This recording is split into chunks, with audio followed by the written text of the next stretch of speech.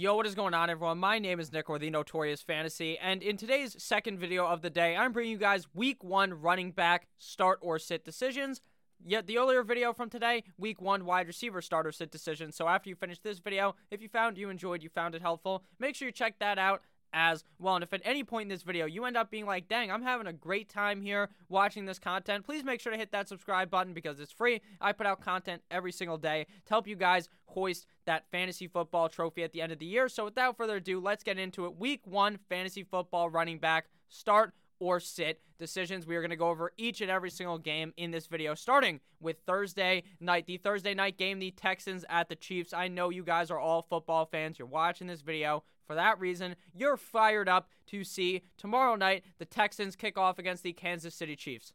A throwback from last season where the Texans were up by a zillion points and the Chiefs ended up turning it around on them and destroying them. So, in this game, new member of the Houston Texans, I'm going to be starting David Johnson at the running back position. Now, this game does not seem like a game where they're going to be running the ball all that much. But Bill O'Brien doesn't give a damn about what type of game script you're in. Bill O'Brien's going to run the ball on first and second down a million times. That's just what he does. Bill O'Brien is not the best head coach, but that could bode well for David Johnson because David Johnson is an excellent running back in my opinion. The biggest knock on him is his injury concerns, and Week 1 is the most healthy David Johnson's going to be all season. So, I'm firing him up here. I think there's definitely some pass-catching opportunity here in this game if they go down late. Now, the real question is, will Watson dump it off, considering he's not known to be a quarterback who dumps the ball off, but money bag, Deshaun Watson, he got his money bag, and I think David Johnson's going to have a pretty solid game this week as a top 20 running back. Obviously, for the Kansas City Chiefs, you could have closed your eyes and thrown him into your lineup. CEH, you drafted him in the first round, maybe in the second round if you got lucky, but most likely you drafted Clyde Edwards-Helaire in the first round, so you're going to play him. There's no ifs, ands, or buts like Miley Cyrus. You're going to have to be playing Clyde Edwards-Helaire in this game. We are going to see his first ever NFL game. Don't be scared. Play him. Week 1 up against the Houston Texans. You're going to be sitting down the other Johnson of the Texans backfield, Johnson & Johnson, a family company, Duke Johnson of the Houston Texans.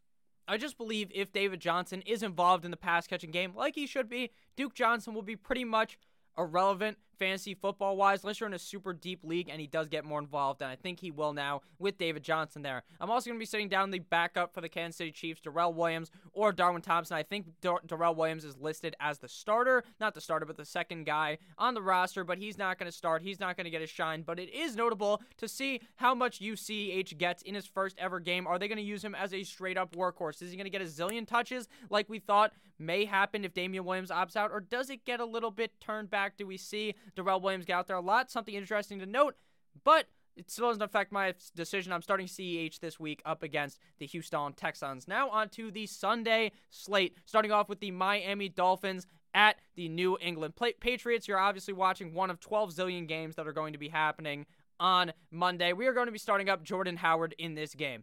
The Patriots' whole fucking defense opted out.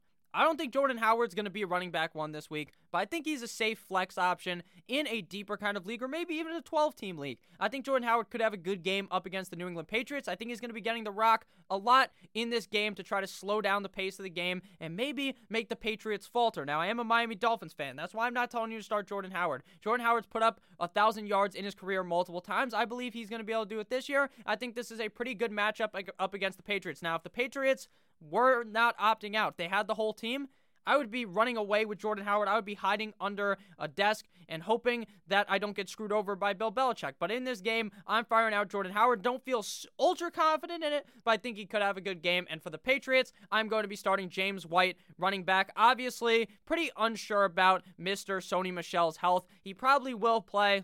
I think he's going to play. He's supposed to play. But he's been injured all offseason. He does have that arthritis knee. Now, I'm not saying that necessarily affects Week 1, but against the Dolphins in a game that I think the Dolphins may be able to win. I'm not sure how much they are going to be pounding the rock. James White has been very good in the past as a top 12 running back. This is a pretty solid matchup up against the Miami Dolphins, so I like James White in this game. Very safe in PPR and half PPR formats. I'm going to be sitting down the other running backs in the game, like I talked about, Sony Michel, just not ultra confident in starting him Week 1. And Matt Breida, I think we will see Week 1 what his role truly is, so I'd rather just wait on that before I try to fire him into my lineup and see how Matt Breida is going to play up against the New England Deflatriots. Next game to talk about here on Sunday is the Seattle Seahawks at the Atlanta Falcons. New Atlanta Falcon Todd Gurley gets his debut in this game. I don't love Todd Gurley for the season.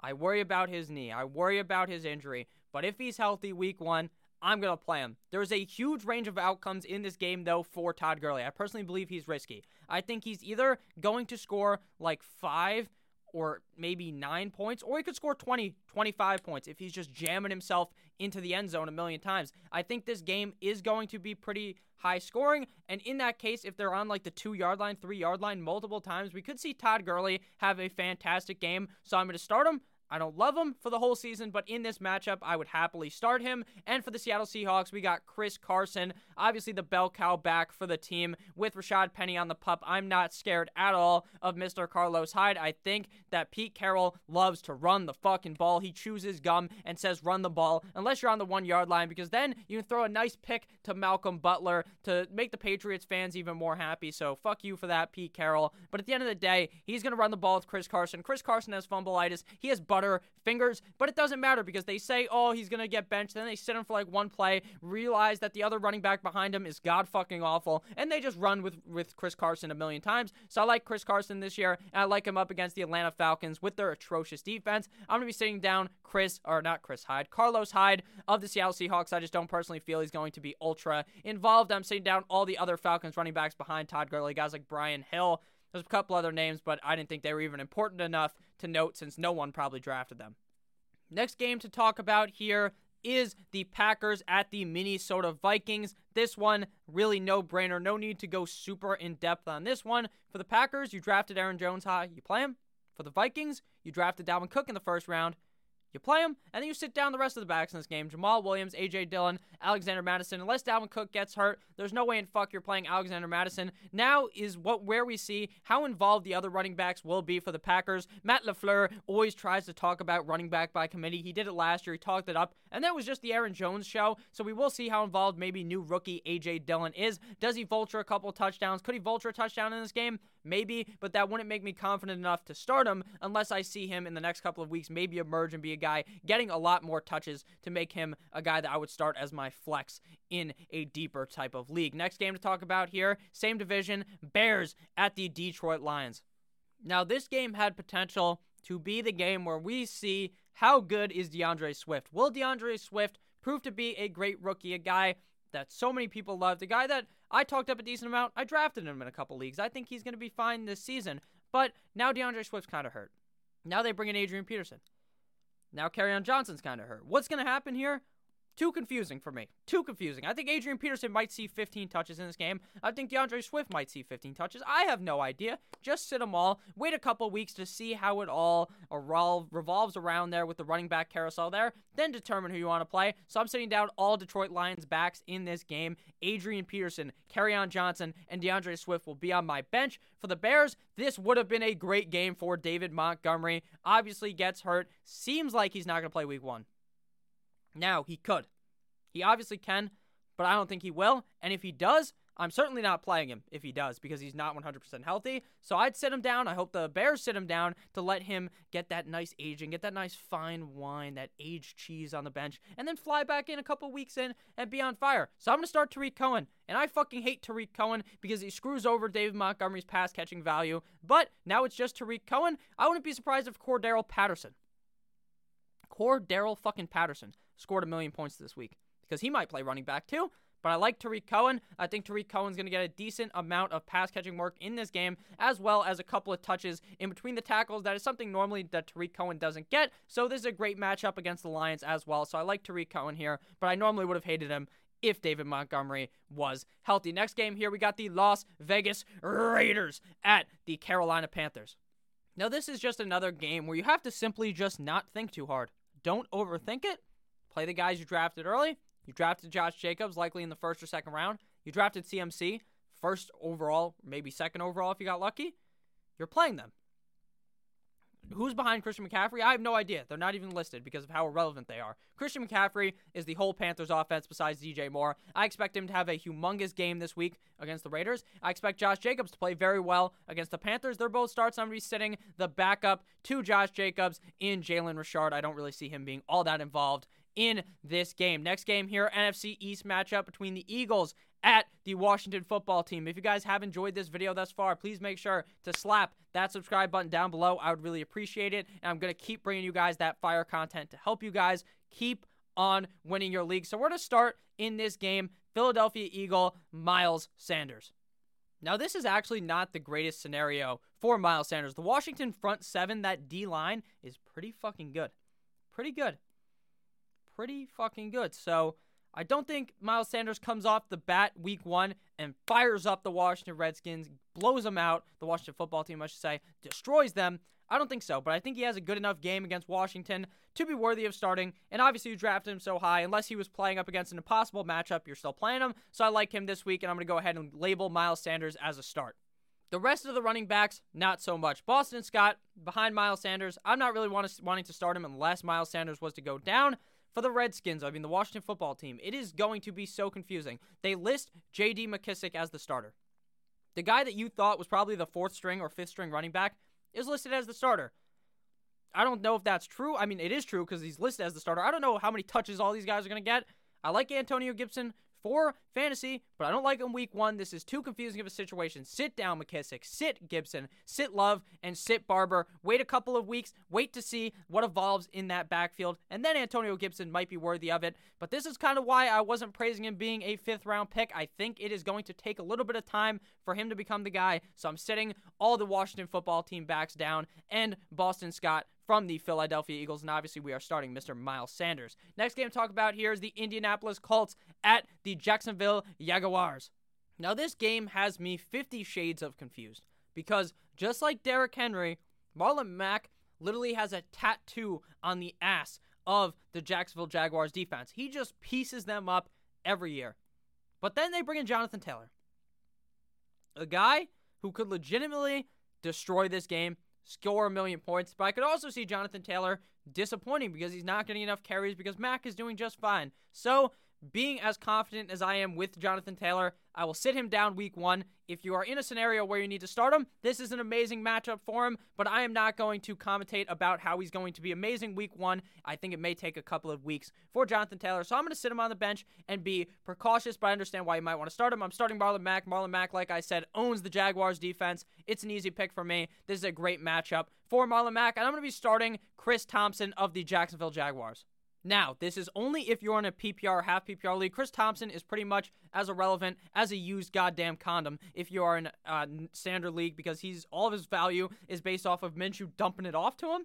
So, that's why you're going to want to start him. And you're sitting JT, like I said, not necessarily going to sit him. You could start him in some scenarios, but I bowed on the side of caution. I'm sitting Jonathan Taylor, and I'm going to be sitting down James Robinson and all the other running backs there. I want to see how it plays out besides Chris Thompson before I claim James Robinson as being the guy. Even though he's listed as the starter, I'd rather wait, but make sure if he's available on your waiver wire to snag him up now so that if he does blow up, you don't have to waste it all next week, potentially if it's fab and you have to spend a shit ton of money on him. Next game to talk about here is the New York Football Jets at the Buffalo Bills. This game is brought to you guys by my friends and my sponsor over at OverlayDFS.com.